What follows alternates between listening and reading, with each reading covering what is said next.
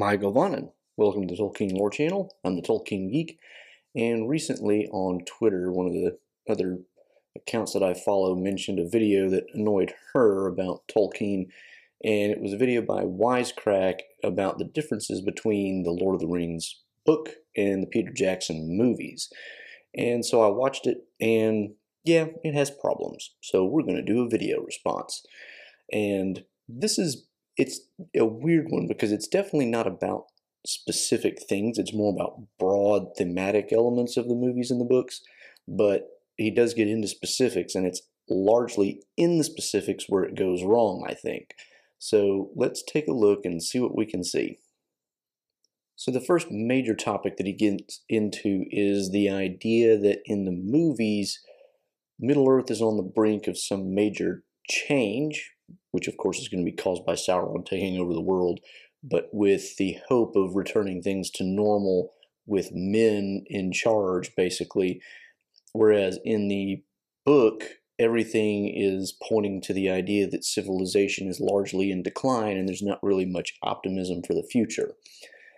There's a sense in which this is accurate because the books do definitely give you the very strong idea of a past that was greater. You know, the dwarves, could never repeat what they did in Moria. What they do in Erebor is lesser, and even what they do in Erebor now is lesser than what they did before the dragon. You get this sense in a lot of different ways. The elves are in decline, the dwarves are in decline. Minas Tirith, when we get descriptions of it, is kind of a city in decline from its glory days and that sort of thing. But the overall point that he makes about optimism and all that is a little bit off. I mean, there's definitely optimism in the books because when Aragorn takes up the kingship of Gondor and Arnor, there is a lot of optimism bound up in that for the future because he is going to restore the northern kingdom of Arnor. The dominion of Sauron is ended, and so there's a lot more hope for peace and whatnot, even in the realm of Gondor. And there's just a lot of things going with that. Another major difference is the movies don't exactly leave out the fact that the elves are leaving Middle-earth and their time is over. We get references to that multiple times in the movies, and so it doesn't really make sense to make that a point of difference where there's some optimism at the end of the movies with pessimism in the books, and one of those aspects being the end of the age of elves. I mean, that's a common to both versions of the story. Another factor he mentions in this regard is of course, the mentions of prior civilizations being greater and all that. And it's true, while this is definitely more in focus in the books, we do get hints of it in the movies as well. We see these really grand things that are kind of in ruin. So even though we don't get explicit references to the fact that the dwarves can't repeat what they did with Moria, we see the vastness of Moria and the fact that it's dead, basically. We get the Argonath of the two giant statues on the river that they pass on the boats, and they are grand, but they are also worn and kind of crumbling. And then on Amon Hen, and where they rest just before Boromir tries to take the ring, we see Frodo walking through the ruins of older forms of civilization with giant heads and other things lying around that definitely point to what at one time was a greater kingdom of Gondor, which is now no longer part of their realm. And we get these things, and we even get Gandalf in Return of the King mentioning the fact that the line of kings was broken, that rule of Gondor was handed over to lesser men. These lines are all from Faramir in the book. But in the movie, we do get it from Gandalf talking to Pippin, and there's a reference to how Gondor has kind of gone downhill over time. So it's not like this is totally unique to the book and the movies just completely ignore it. It's just not as focused on.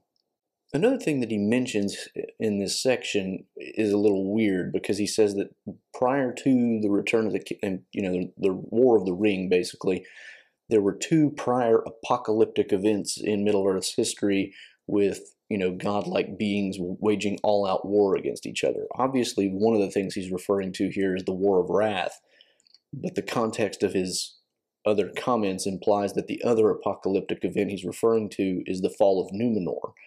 But that doesn't involve, the Valar making war on anybody else or anything like that. I mean, Eru Ilúvatar causes the downfall of Numenor by breaking Valinor off from the rest of Arda and making Arda into a globe. And so there's the action of a divine being there, but it's not like war of one divine set against another divine set, causing a lot of destruction. So his description of it is definitely off. And the other thing I would point to here is the fact that, yeah, the fall of Numenor was a catastrophic and world-changing event, but it wasn't really apocalyptic. I mean, it sunk an island. Yes, that island was the center of the greatest human civilization ever in Arda, but it wasn't apocalyptic because the rest of Arda is still perfectly intact. It's not like it was potentially a world-ending event. The War of Wrath was a little bit more like a world-ending event because the war that took place, even though it took place in a relatively small area of the world, did huge amounts of damage to, the mainland and had the potential to go even beyond that. So at least that was a little bit more apocalyptic. And true, that also was much greater than the crisis that comes at the end of the Third Age with the War of the Ring. Numenor versus the War of the Ring, though, is a little more questionable because Numenor, great though it was, didn't fall because of an outright contest of power with Sauron, which is what happens at the end of the Third Age. Sauron is, making his bid for, control of the entire world. Now, you could say that the Last Alliance versus Sauron at the end of the Second Age is a little more large scale than the War of the Ring, but that doesn't seem to be what he's talking about in the video, and it's certainly not at that level either, gods fighting over the world or anything like that. The Last Alliance, the most powerful person they have on their side is Gil-galad and Elendil, and they're just a man and an elf. A great man and a great elf, yes, but it's not anything like Ainur versus Ainur going on there. The second point he gets into in the video is the idea that in the movies, the characters are much more like characters in a typical novel who develop with a fairly well-defined arc based on tension, internal tension with themselves, whereas in the books, Tolkien uses characters as static archetypes to kind of give them specific roles in the story. And again, here his broad point is kind of true in a sense, because it is certainly accurate that a lot of the major characters in the books don't have character arcs as well defined as they do in the movies, but it's still overstepping to make this a broad general point. And again, this gets into the specifics. Frodo, for example, is not really a static archetype in the book at all. In the video, he says that he's an archetype of selfless humility, basically. And this is, these are attributes that Frodo has in the book, certainly. But in the book, Frodo definitely goes through a character arc. He starts off being very afraid of the quest that Gandalf has him going off on, and hopes to goodness his quest won't go beyond Rivendell and just exile from the Shire. By the time he gets to Rivendell, he finally, of course, makes the decision that he's going to take the ring to Mordor, which he had hoped would be for somebody else to do when he took the job back in the Shire. And then he has to learn, to overcome the influence of the ring over time, and he has to learn pity and mercy when he finally comes into contact with Gollum, because when he talks to Gandalf about Gollum, he's very much not in a mood to be pitying or having mercy on Gollum. It's a pity Bilbo didn't stab the vile creature when he had the chance. He's expressing that out of fear, and that's something he has to overcome. And we see that play out all the way through the ending of The Scouring of the Shire, where he shows mercy to Saruman, in part because he has learned to show pity, but also in part because he has come to realize that there are these things that are beyond his scope. you know, even if he were announced king of the Shire, he would have no right to kill Saruman, who is a different order of being altogether and therefore a little bit beyond his jurisdiction. So there's definitely some character growth and an arc to Frodo's story in The Lord of the Rings. And if anything, there's less of one in the movies. I mean, you know, not to get into too much detail, but he starts off being afraid and he ends up being, you know, maybe less afraid, but we don't get as much on the pity and mercy thing as we do because we leave out the scouring of the Shire in the movies and all this sort of thing. I mean, there's lots of detail I could get into, but it would take too long to go into all of this. He is a little bit accurate as far as what he says about Aragorn being kind of an idealized king, but Aragorn in the book, we have to remember, and this is true in the movie too, we get references to it in the extended cut, that Aragorn is 87 years old. In the movie, that kind of gets glossed over almost, but in the book, the point being, Aragorn has been around 80-something years. He really doesn't need to have a lot of character development. Where he's wrong about Aragorn is that he acts like, you know, all the characters in, you know, the book are basically not really fallible characters, and so we can't really relate to them. But Aragorn in the book is, you know, he has his own self-doubts. When Gandalf falls in Moria, he worries about his ability to lead the Fellowship from there. He even has doubts on the road to Rivendell from Bree, wondering what the right approach is, and even manages to get lost trying to avoid the Nazgul and goes a little too far out of his way, and, you know, that creates problems. So it's not like Aragorn is literally perfect in everything he does in the book either. Finally, he also mentions that Gandalf is a archetype of wisdom and the unknown or unknowable. And this isn't really true. Gandalf in the book is not in any way some kind of archetype of wisdom. If there's an archetype of wisdom, it's probably Elrond, who is the greatest lore master in Middle-earth, or maybe Galadriel, who is the greatest elf living in Middle-earth, or, you know, even, dare I say it, Celeborn, who is described as being, you know, the wisest and most capable of giving advice of anybody in Middle-earth, even though we actually never see that in action, interestingly enough. At any rate, the point being, Gandalf, yes, is wise, and Gandalf is, you know, he's a big deal, especially from the Hobbit's perspective, but that's from the Hobbit's perspective. To the Hobbits, of course he looks like, you know, one of the wisest people ever, because compared to them, he is. But he admits his own mistakes. He talks about the fact that he should have realized that the One Ring was something to look into sooner, that he was kind of fooled by Saruman, but then he starts taking action. Gandalf's role in the story is not so much to be the wise character, although certainly his wisdom is part of what leads them to victory ultimately, but his main role is to be the one who is taking action against Sauron. It's, you know, he is, in a sense, the war leader in the grand scheme of things.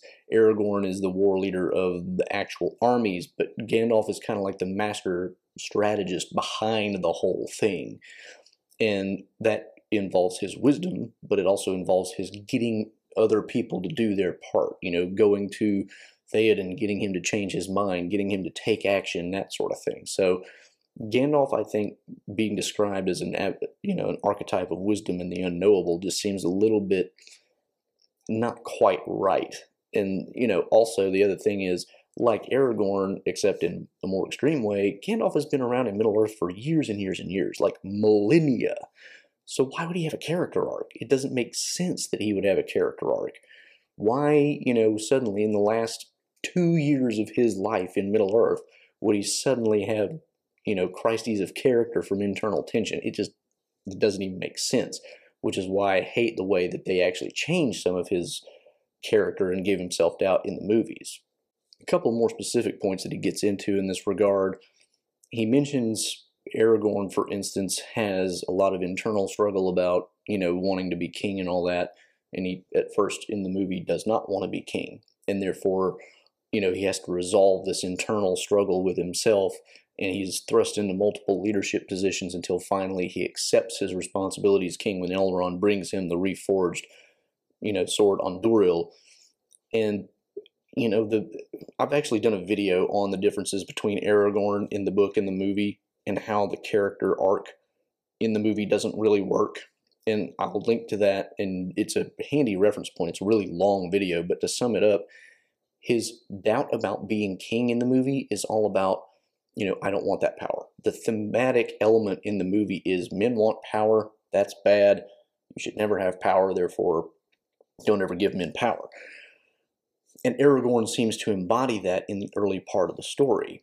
And then when he finally takes the sword from Elrond, what's the resolution? Like, yes, he's been put in leadership positions, and the most prominent of those being perhaps his role at Helm's Deep, but even there, he's like just the captain on the ground versus Theoden, who is, you know, the main guy up on the top of the tower.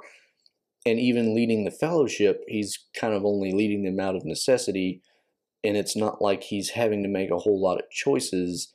And when he does, he's not, in fact, he's more sure of himself in the book, I mean, in the movie, than he is in the book when it comes to how to lead the Fellowship after Lothlorien, which is interesting. But anyway, the point being, Aragorn doesn't ever resolve his doubt about having power, because none of the leadership positions he's in ever actually deal with that directly. And so the character arc in the movie doesn't actually even work as a character arc. So, you know, they try to do a character arc with Aragorn, but it doesn't really work.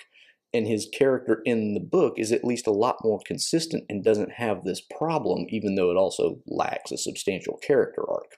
Similarly, he argues that Frodo in the movie has to overcome a lot of internal challenges, and he's challenged by the ring spiritually in a way that, you know, in the book he's really not. It's just physically a toll on him. And this is, and it also mentions, by the way, that there's like mistakes that he makes he has to overcome in the movie, like sending Sam away and befriending Gollum. First of all, mistake, befriending Gollum, like that's a thing that happens in both versions. He treats Gollum nice both ways. You might say the mistake is more like trusting Gollum over Frodo, but that's another one of those things that really makes no sense in the movie, I think. So again, that really doesn't work. But the other part of it being Frodo as, you know, being spiritually challenged by the ring, I actually don't see that all that much. I mean, to the extent that the ring seems to do anything in the movie, it just makes you a nastier person for the most part, which is a really poor representation of what happens in the book. Because in the book, and this happens multiple times with Frodo, it tempts you to do things that you might otherwise want to do and gives you rationalizations to do them. You know, when he's in the barrow and the White is, you know, potentially about to kill Merry, Pippin, and Sam, he thinks about running away, you know, putting the ring on and escaping and leaving his friends. But his courage in the end overcomes that. Similarly, at Weathertop, he is fighting, you know, to not put on the ring and just feels kind of compelled to do so. And actually, if you track all the times when he's tempted to put on the ring, we can see that he starts off with these temptations and rationalizations to put it on and do something with it. And over time, the rationalizations become less, until finally at the Tower of Minas Morgul, he actually declines to put on the ring, and it tells us that there is no answer in his will to the compulsion to put it on. He is nevertheless being more or less physically forced to do it, and he has to ask Sam to help him stop. But he has no willpower answering, yep, I want to do that. Because by this point, he has faced the spiritual challenge of the ring enough to know all of that is a fraud. And therefore, he is not of his own will going to put it on. So this idea that in the book, he only faces physical tolls from the ring because of its weight and all this other stuff, that's just wrong. You have to ignore a lot of stuff in the book to get to that conclusion.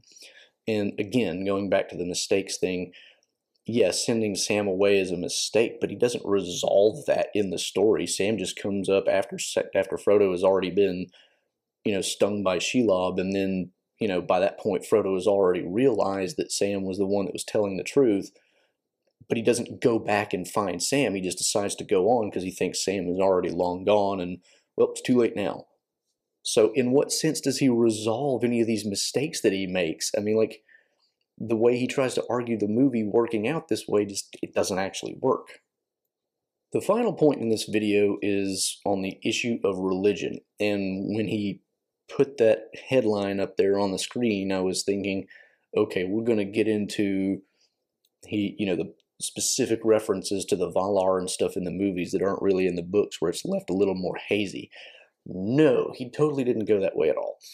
Actually, what he does is says that the book is way more religious because of the Frodo, Aragorn, Gandalf trifecta, which is the priest, king, prophet roles of Christ. And this is a thing that a lot of people have noted about the Lord of the Rings. Different authors have written about how this, plays out in the story. Frodo is playing the role of priest, making the sacrifice. Aragorn is the king. That one's kind of obvious. And then Gandalf is the prophet, the one who, he's divine, in a sense, and he brings the word of God by being the wise one and all this sort of thing. And certainly there are elements of that in the story. That's really unavoidable. But to treat the story as religious merely because these three have those Christ-like elements is, I think, giving a little bit too much weight to them. Yes, Frodo does things that allow people to see that parallel, and Aragorn is kind of the idealized king. I think Aragorn is actually the best case here because the return of the king very much has resonance with the idea of the second coming of Christ, where he takes up the kingship of the world. So it's not like there's nothing to that, but I think if you put enough weight on it and say that that makes the books religious in a way that the movies are not, that's almost making it too allegorical. And you can tell he is putting too much weight on it because he ends up saying some more things that just don't make sense. For example, he says that all three characters go through some kind of death and rebirth. And this is where it gets weird. Gandalf, of course, has his death fighting the Balrog and then is brought back. So that's a clear example, no argument there. His argument about, well, he doesn't argue, he just kind of shows very quickly three scenes, one from each of them. And Frodo's is after he's been stung by Shelob. And, Sam thinks he's dead, but he's not. So it's like, in what sense was that a death and rebirth? He didn't come back any different. Gandalf at least came back as Gandalf the White, and there was, something significant there. Frodo doesn't really change as a result of being stung by Shelob, and he never actually dies anyway.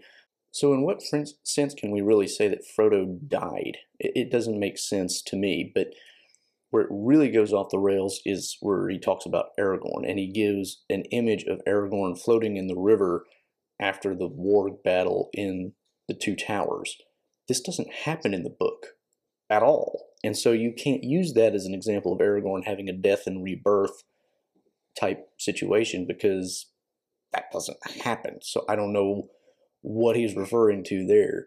You could, I suppose, to give as much of a charitable interpretation to this as possible, say that Aragorn going through the paths of the dead is a form of dying and then being reborn, but in the book that doesn't really work anyway, because again, he doesn't change as a result of that. And going through the paths of the dead is certainly risking death, but it's not dying, and he doesn't come out any different than he went in, so it still doesn't really work.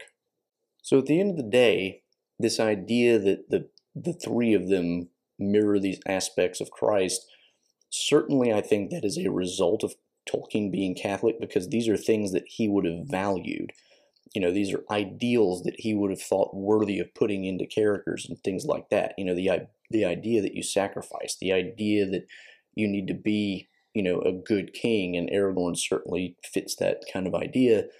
And that Gandalf is, bringing, he's literally a messenger from the Valar or the gods, whatever you want to call it, to Middle-earth.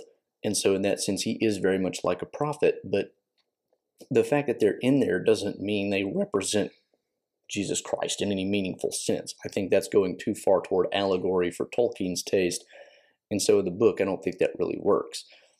And he finally makes the argument that in the movies, their character flaws respectively kind of undermine these archetypical ideas which, form this trifecta. And, he mentions the fact that Sam is turned away by Frodo, that Aragorn doesn't want to be king, and that Gandalf has a lot of self-doubt. And it's like, well, yeah, all those things are kind of true, but again, that has to do with the fact that they gave them all character arcs. And as I mentioned before, Gandalf's and Aragorn's don't even really make sense. So, yes, they kind of undermine what happens there, but it's like it doesn't really even work. So it's just kind of poor decision making, I think, in a lot of ways. But the main point here is the three-part, the threefold offices of Christ idea. It's definitely something you can get out of the Lord of the Rings, but I would say that that's not even what makes them the most religious. I mean, you actually do have references in the book to the Valar and other things that are, make it consistent with Tolkien's Catholicism, but it's not a book trying to make you be Catholic. That's not what Tolkien's about. And he's not about overt, explicit religious references either, which is one of the reasons he wasn't too keen on Lewis's Lion, Witch, and the Wardrobe. So anyway, those are the three areas that he addresses that are major differences between the book and the movies. I don't think any of them really make sense. And there's certainly other differences you could bring up where there really is a big one. The idea of men being all about power in the movies, whereas in the book, it's really more about immortality.